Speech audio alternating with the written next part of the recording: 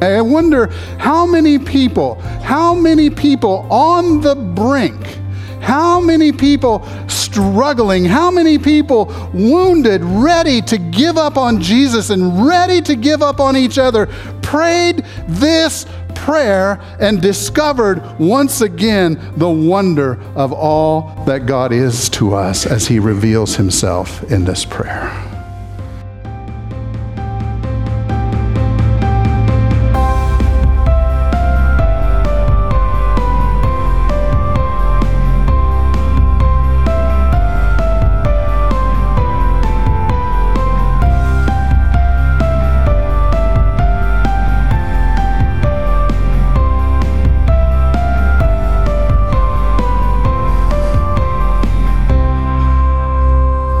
Well, good morning.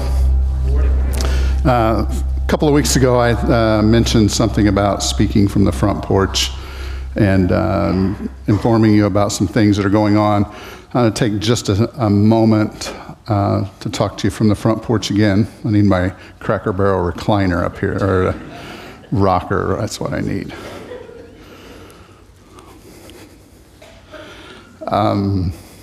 A lot of good things going on. Pastor Ryan was mentioning a couple of those this morning, but one you may not be aware of yet because we've just been having some conversation with Sycamore Manor about providing services on Sunday afternoon for the fine folks and staff at Sycamore Manor.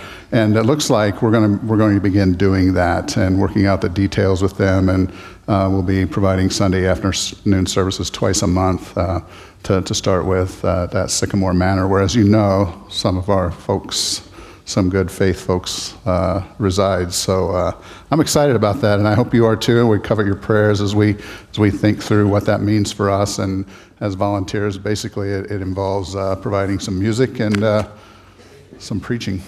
So I think we can handle that and become the pastors, the church family for Sycamore Manor as well. So it's good news. It's good stuff happening. So I want to talk to you about prayer this morning. I want to talk to you about prayer. Martin Luther once said, "To be a Christian without prayer is no more possible than to be alive without breathing."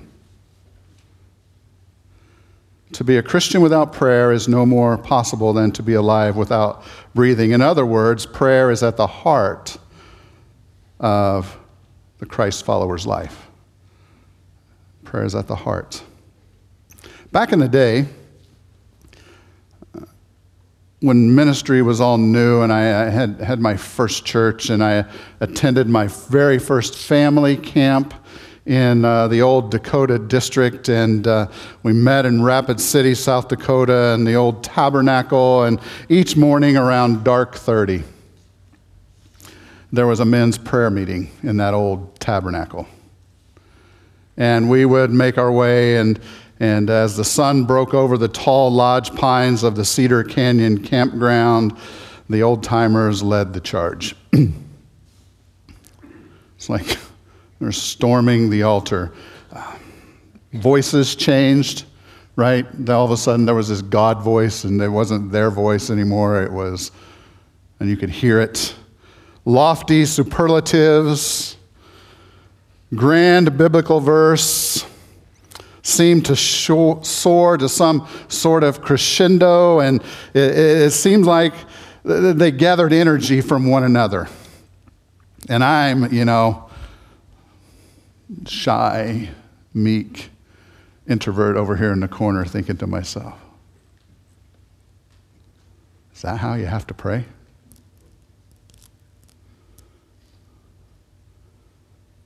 It's quite intimidating, actually. It was more than a little intimidating, in fact. And disciples, they've been hanging around Jesus for a while. They've been hanging around Jesus for a while, and the more they were with him, the more curiosity builds in their minds. Until finally, one day after watching Jesus pray, the guys muster the courage and they ask, "Lord, teach us to pray. Lord, teach us to pray." That's how I felt in the tabernacle. Lord, teach me to pray. Luke chapter 11 is where we'll be hanging out today, but this is Jesus, right? Jesus prays. In all 4 books, biographies of Jesus' life, the Gospels, Matthew, Mark, Luke, and John, they record how often Jesus prayed. Jesus stealing away by himself to pray. Crying out in the middle of crowds, praying. Jesus whispering in the dark. Jesus prays along the way. Jesus prays at the break of morning, at the end of exhausting days of ministry, and the disciples take notice. One day, Jesus was praying in a certain place, and when he finished, one of his disciples said to him, Lord, teach us to pray, just as John taught his disciples. And we're hanging for the answer, right? Lord, teach us to pray. I've watched others pray. I have ideas about praying, but Lord, teach me. Teach me to pray. Listen to the words. Laced with the goodness of God that Joseph spoke about, give us words to frame our prayers. Lord, teach us to pray just as John taught his disciples, and he, Jesus, said to them, when you pray, say, Father, hallowed be your name, your kingdom come. Give us each day our daily bread. Forgive us our sins, for we also forgive everyone who sins against us. And lead us not into temptation. Then he said, suppose one of you has a friend and he goes to him at midnight and says, friend, lend me 3 loaves of bread because a friend of mine on a journey has come to me and I have nothing to set before him. And the one inside answers, don't bother me. The door is already clocked and my children with me in bed. I can't get up and give you anything. I tell you, though, he will not get up and give him the bread because he is his friend. Yet because of the man's boldness, he will get up and give him as much as he needs. So Jesus says, I say to you, ask, and it will be given. Seek, and you will find. Knock, and the door will be opened to you. For everyone who asks receives. He who seeks finds, and to him who knocks the door will be opened. Which of you, fathers, if your son asks for a fish, will give him a snake instead? That'd be a good message, wouldn't it? What do you do when you're asking for a fish and it looks like you get a snake? That'd be a great message. Or if he asks for an egg, we'll give him a scorpion. If you then, though you are evil, know how to give good gifts to your children, how much more will your Father in heaven give the Holy Spirit to those who ask him? How much will he fill you with himself? How much will he fill you with himself?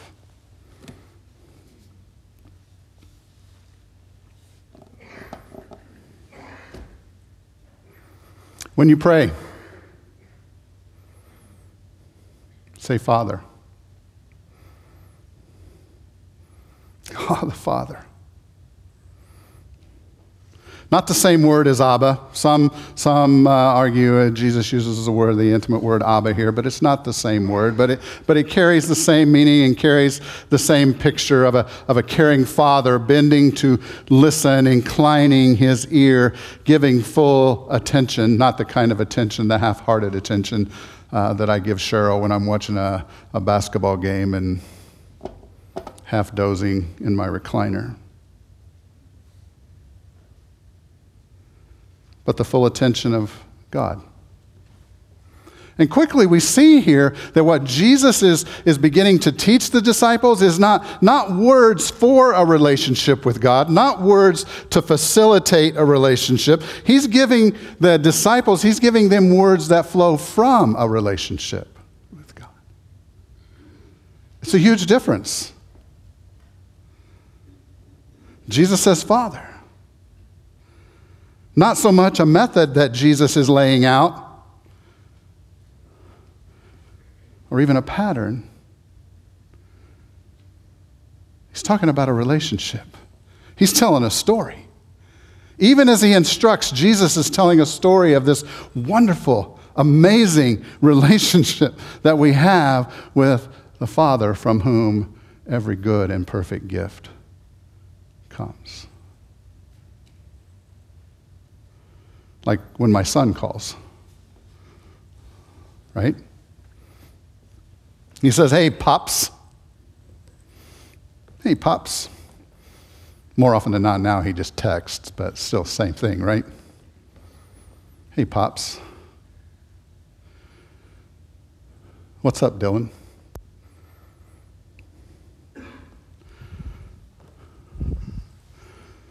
Earlier, Joseph encouraged us not to rush through the moment filled with wonder too quickly. And I want to tell you, don't pass over this when you pray, say Father too quickly.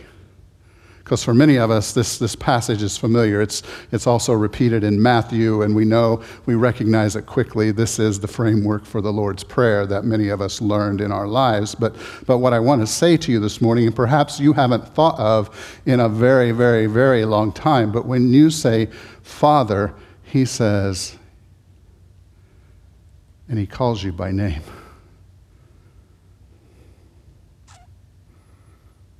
Nancy.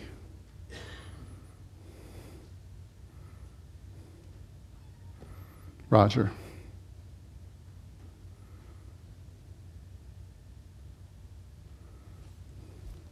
Father, Joseph, I know you. You're mine. And it echoes with Jesus' words in the Gospel of John when he's teaching about the Good Shepherd, and he says, I know my sheep, I call them by name.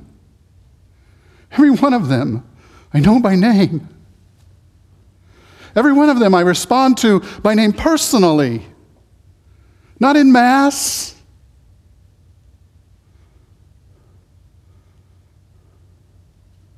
Cynthia, you personally.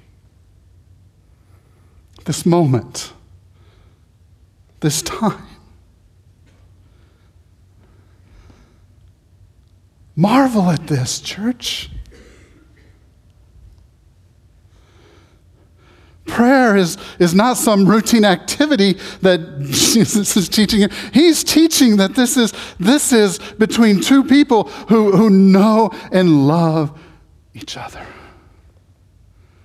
And your Father especially knows you. After all, right, church? He knit you together in your mother's womb. His thoughts of you are legion, are many, are too wonderful for words. You are always on his mind thinking, how might I help Charlotte today?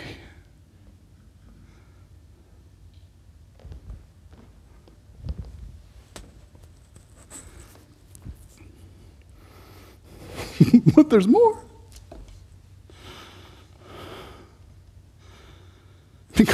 Because the text, the words are alive here. What Jesus is laying down are not words on a page, but the very living words of the Father in heaven, speaking to us, running after us, laying hold of us with his hands. Hallowed be your name. And we suddenly realize it's not peer-to-peer that we're talking about here. Isaiah says, for thus says the one who is high and lifted up, who inhabits eternity, the eternal God. We are impersonal. The eternal God of the universe knows me by name. Whose name is holy. I dwell in a high and holy place, and also with him who is of a contrite and lowly spirit. Not to crush. What does Isaiah say? To revive the spirit of the lowly. To revive the heart of the contrite. It's like when we say, Father, hallowed be your name, that God responds with life. Resuscitates what is dying within us, what is faltering, what is fading, what is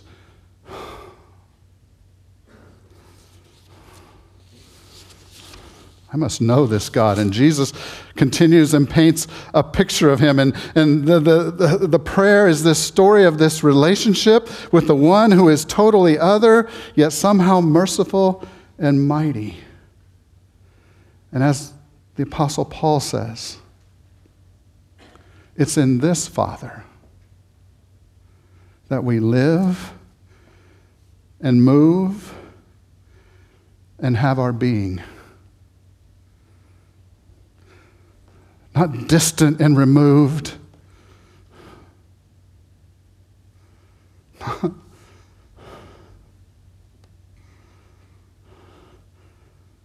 Intimate. Personal. Familiar. Oh, don't you love the familiar?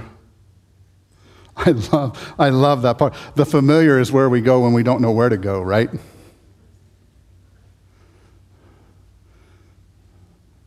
Let's say that again.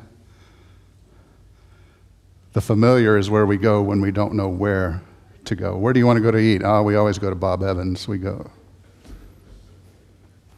Where do you want to meet for breakfast? Bob's. Why? I know what I'm going to get there. I don't know. But drink deep here, church. When prayer makes no sense, maybe when we feel like we don't have the right words or have any words at all, Father, who art in heaven, hallowed be thy name. Someone has said prayer is easy, but prayer is also hard. It's true, right? We know that. We know this because we've lived it. Sometimes there are days moments when prayer comes so easily, the words just flow from our lips like the waters over Niagara Falls. And other times we struggle. We stammer. We search for words that just won't come. Jesus gives us words that become familiar, that become part of the fabric of our relationship with God, our Father who art in heaven. Hallowed be thy name. Like our kids when they start to put sentences together. Jesus is helping us put sentences together. I'm always amazed. The Lord's Prayer takes less than 30 seconds. You'll ask me how I know that. I don't know. I do know how I know that. But I do know this too. In less than 30 seconds, my perspective changes. When I don't know where to go and I go to the Father and I pray, Our Father who art in heaven, my perspective changes. Suddenly, my gaze is lifted. And I remember that my uplook determines my outlook.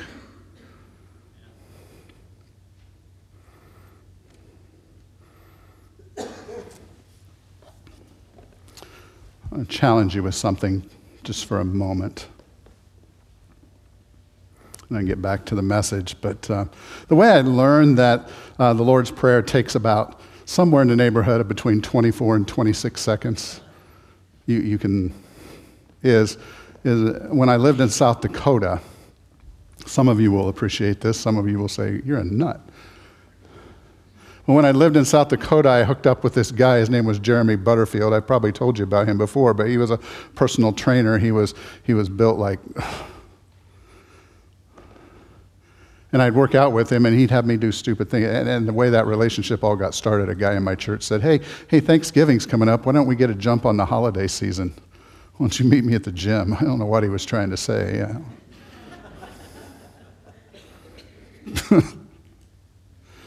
But Jeremy would have me do these weird things like wall sits for 45 seconds and then a minute, or planks, or burpees. What a sight.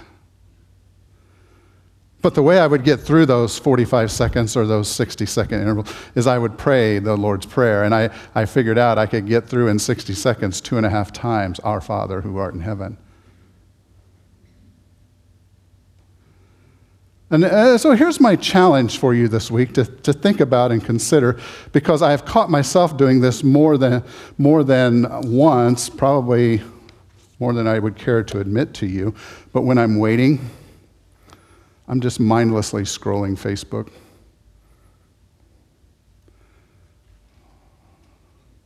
Or mindlessly searching through tweets or playing on the internet, and I wonder... I deleted my Facebook account, just completely deleted it off of my phone. Twitter, the same way. The apps, not the account.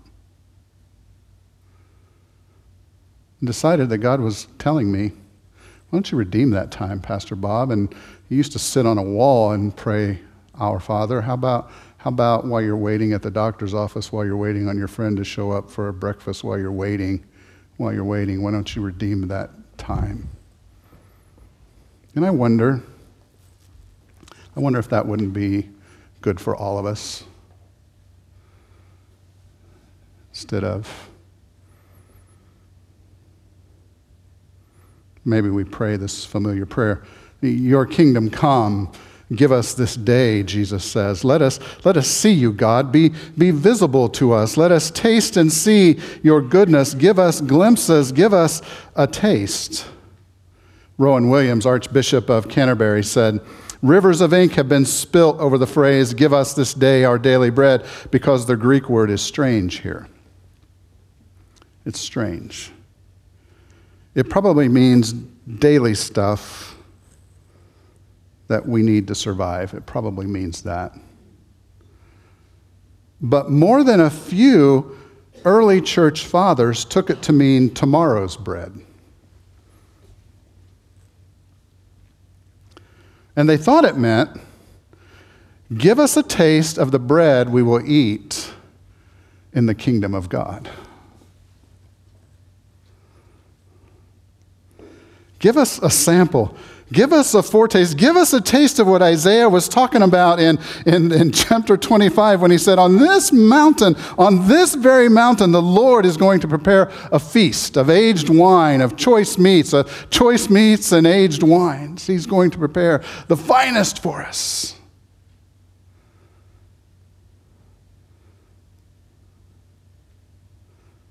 And they said, what the people were asking for is,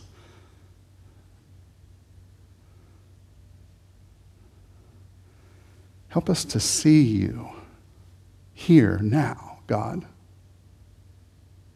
In the midst of whatever I'm going through, help me to see you now, and help me to taste that bread that's going to keep me going, that knows that the Father has prepared for me a place. Help me to know that in your kingdom to come, there will be no more pain, no more death, no more sorrow, no more separation.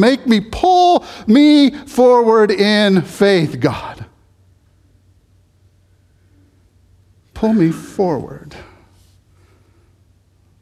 So when we take the bread of communion, and I often pray, make the taste linger in my mouth, Lord, of this bread and this juice.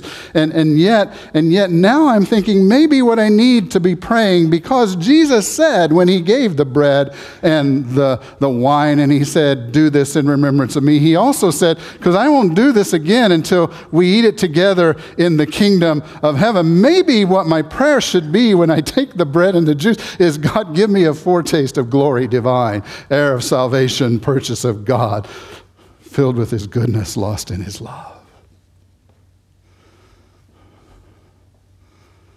Maybe.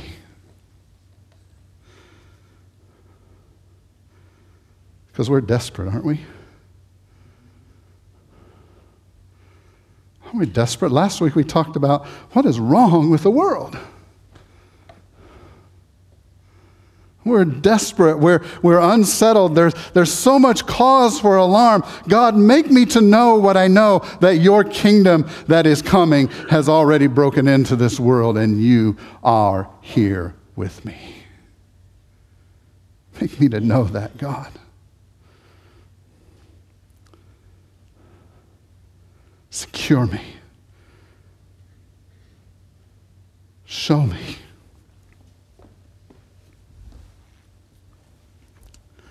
That nothing, absolutely nothing, as the Apostle Paul wrote, your kingdom come, your will be done. Give me this day. Make me to know that nothing can ever separate me from your love. No power of hell, we sing, no scheme of man can ever pluck me from your hand. Make me to know that, God. Help me to see you and taste you today. Somebody here probably needs to be reminded of that, because you feel especially vulnerable, and that's not a feeling we like. We're in places, we're in shaky ground. The world around us is crumbling. Maybe it was a word from the doctor. Maybe it was a relationship gone south. Maybe it was just, man, I just don't see any way out of this. I don't even know why this is happening to me. God, make me to know.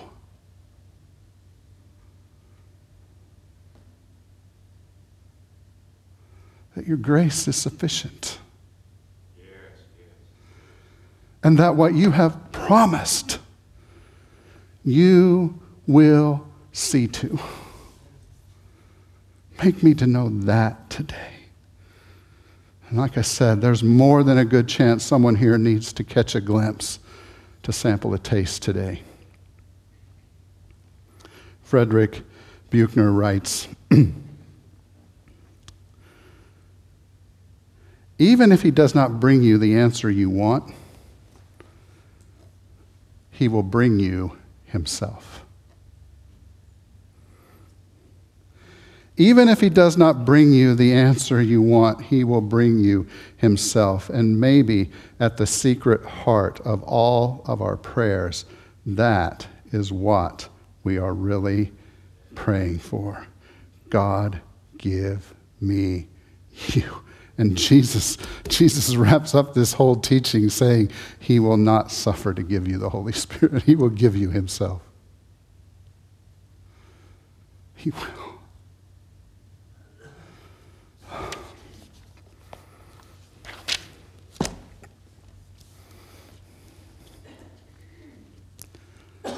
It's halftime.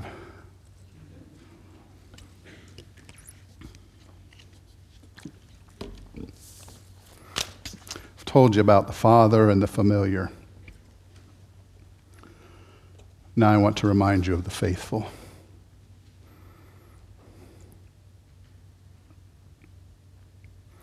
Because so much threatens to drive us apart, right? I mean, we take offense at every little thing. That's the world we live in now, right? Oh, that offends me.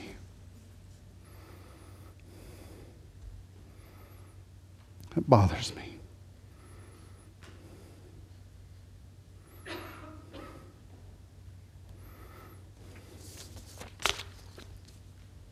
Jesus says to the disciples, pray this way: Father, forgive me, forgive us, for we also forgive others. Back in the day, I made my coaching debut at Bristol Elementary School, Bristol, South Dakota. I had a stellar team comprised of 2nd through 6th graders, boys basketball, and we played against 5th and 6th grade teams, and we predictably didn't win any games.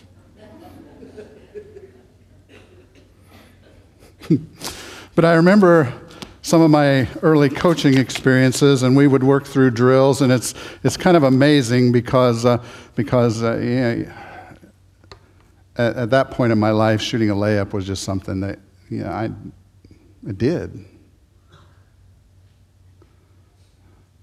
And I would teach the boys, and I would show them, and then I would say things like, now you show me. 2-hand chest pass, you show me. Whatever it was.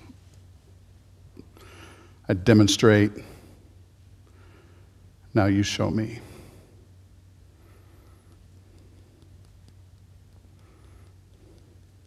Pray this way.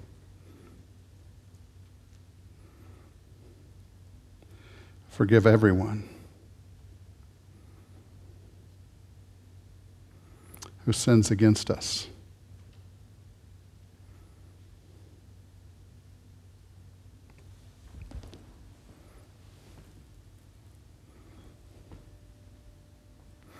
Every week, we come in and we sing and we look at this cross.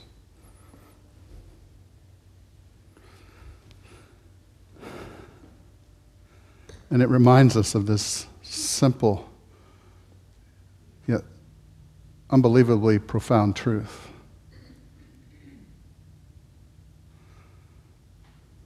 That Jesus prayed this very prayer. Father, forgive them.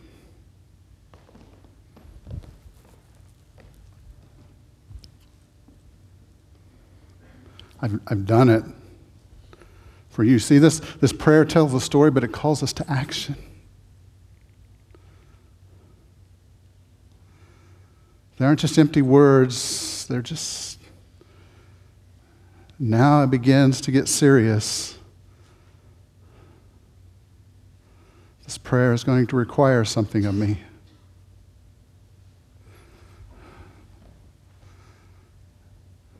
And we follow the one whose body was nailed to an old rugged cross.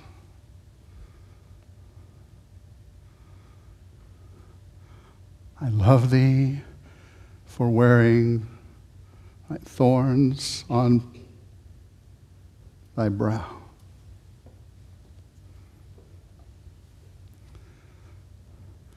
Jesus said, I've shown you. I've shown you. Now you show me.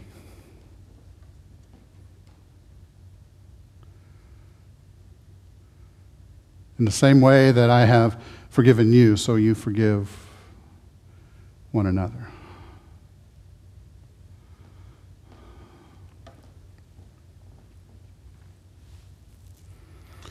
And then Jesus closes up this portion and then pray, lead us not to temptation. Like, fit me for battle, Jesus. Fit me for what's coming, Jesus. Because ahead, Jesus said, in this world you will have trouble. Take heart, I am overcome the world. Jesus is wrapping up this. He's saying,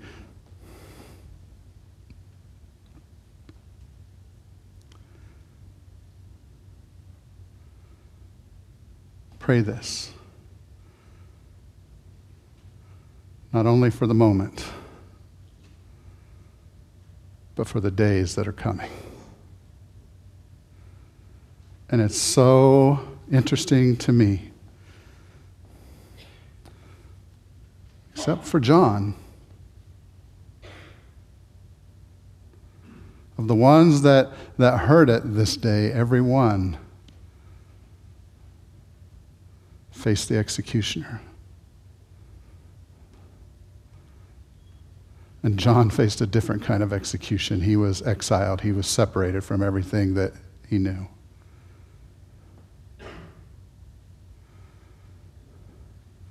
Lord, get me ready for the days ahead, because I know they're coming. I know the trials are coming. God now, before they get here, prepare me for them. This is such a powerful prayer. And one of the things that I've often wondered over the years is the evangelical community has really shunned anything kind of that's written ahead of time. We much prefer extemporaneous, in the moment. And I wonder sometimes, because I've been thinking a lot lately about this whole idea of the cloud of witnesses. And oftentimes when I lead the Lord's Prayer, I will say things like, let us join with Christians across the ages who have prayed this way. And as I think about the disciples' questions and the words, I begin thinking about Hebrews 12 and the cloud of witnesses, and I wonder to myself, friends, secretly I wonder this. Cheryl tells me you think too much, but I wonder how many people on the brink, how many people struggling, how many people wounded, ready to give up on Jesus and ready to give up on each other, prayed this prayer and discovered once again the wonder of all that God is to us as he reveals himself in this prayer. I wonder.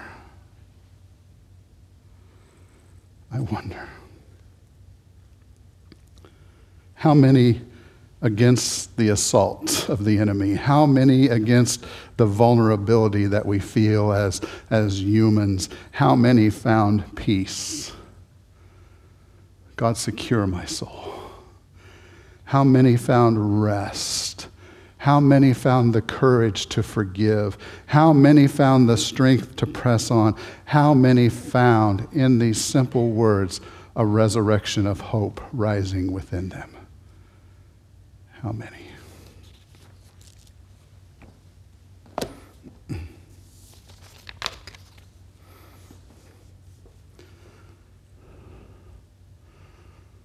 Therefore, since we are surrounded by such a great cloud of witnesses,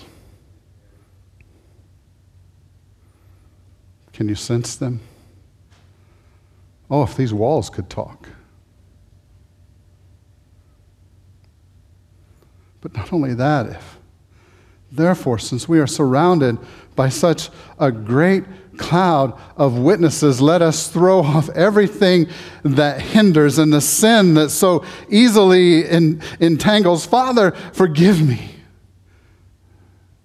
Let us throw off this, and let us fix our eyes upon Jesus, the author and perfecter of our faith. I wonder as he knelt over the stone in Gethsemane, I wonder if he prayed, Father,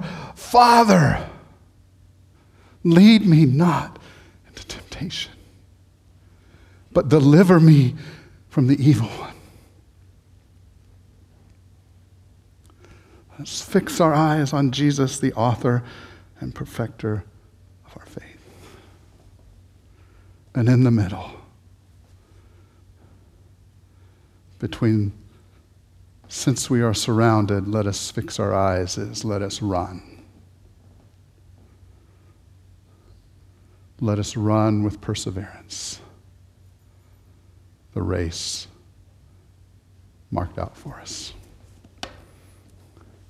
And Jesus says to his disciples, it will be a great help to you as you run this race. As you walk with the Father, it will be a great help to you if you pray this way. So, church, this is what I want to do. As we wrap up this message, I want you to stand.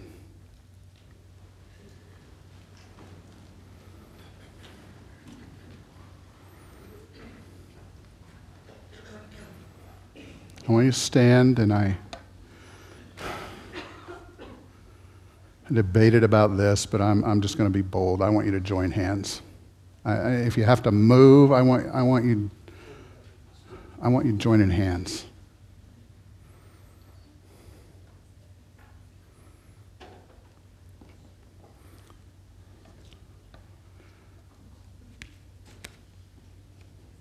And in the spirit of unity, maintaining the bond of peace that the Holy Spirit, that Jesus promised to give us, let us pray with Christians across the ages who have prayed this way.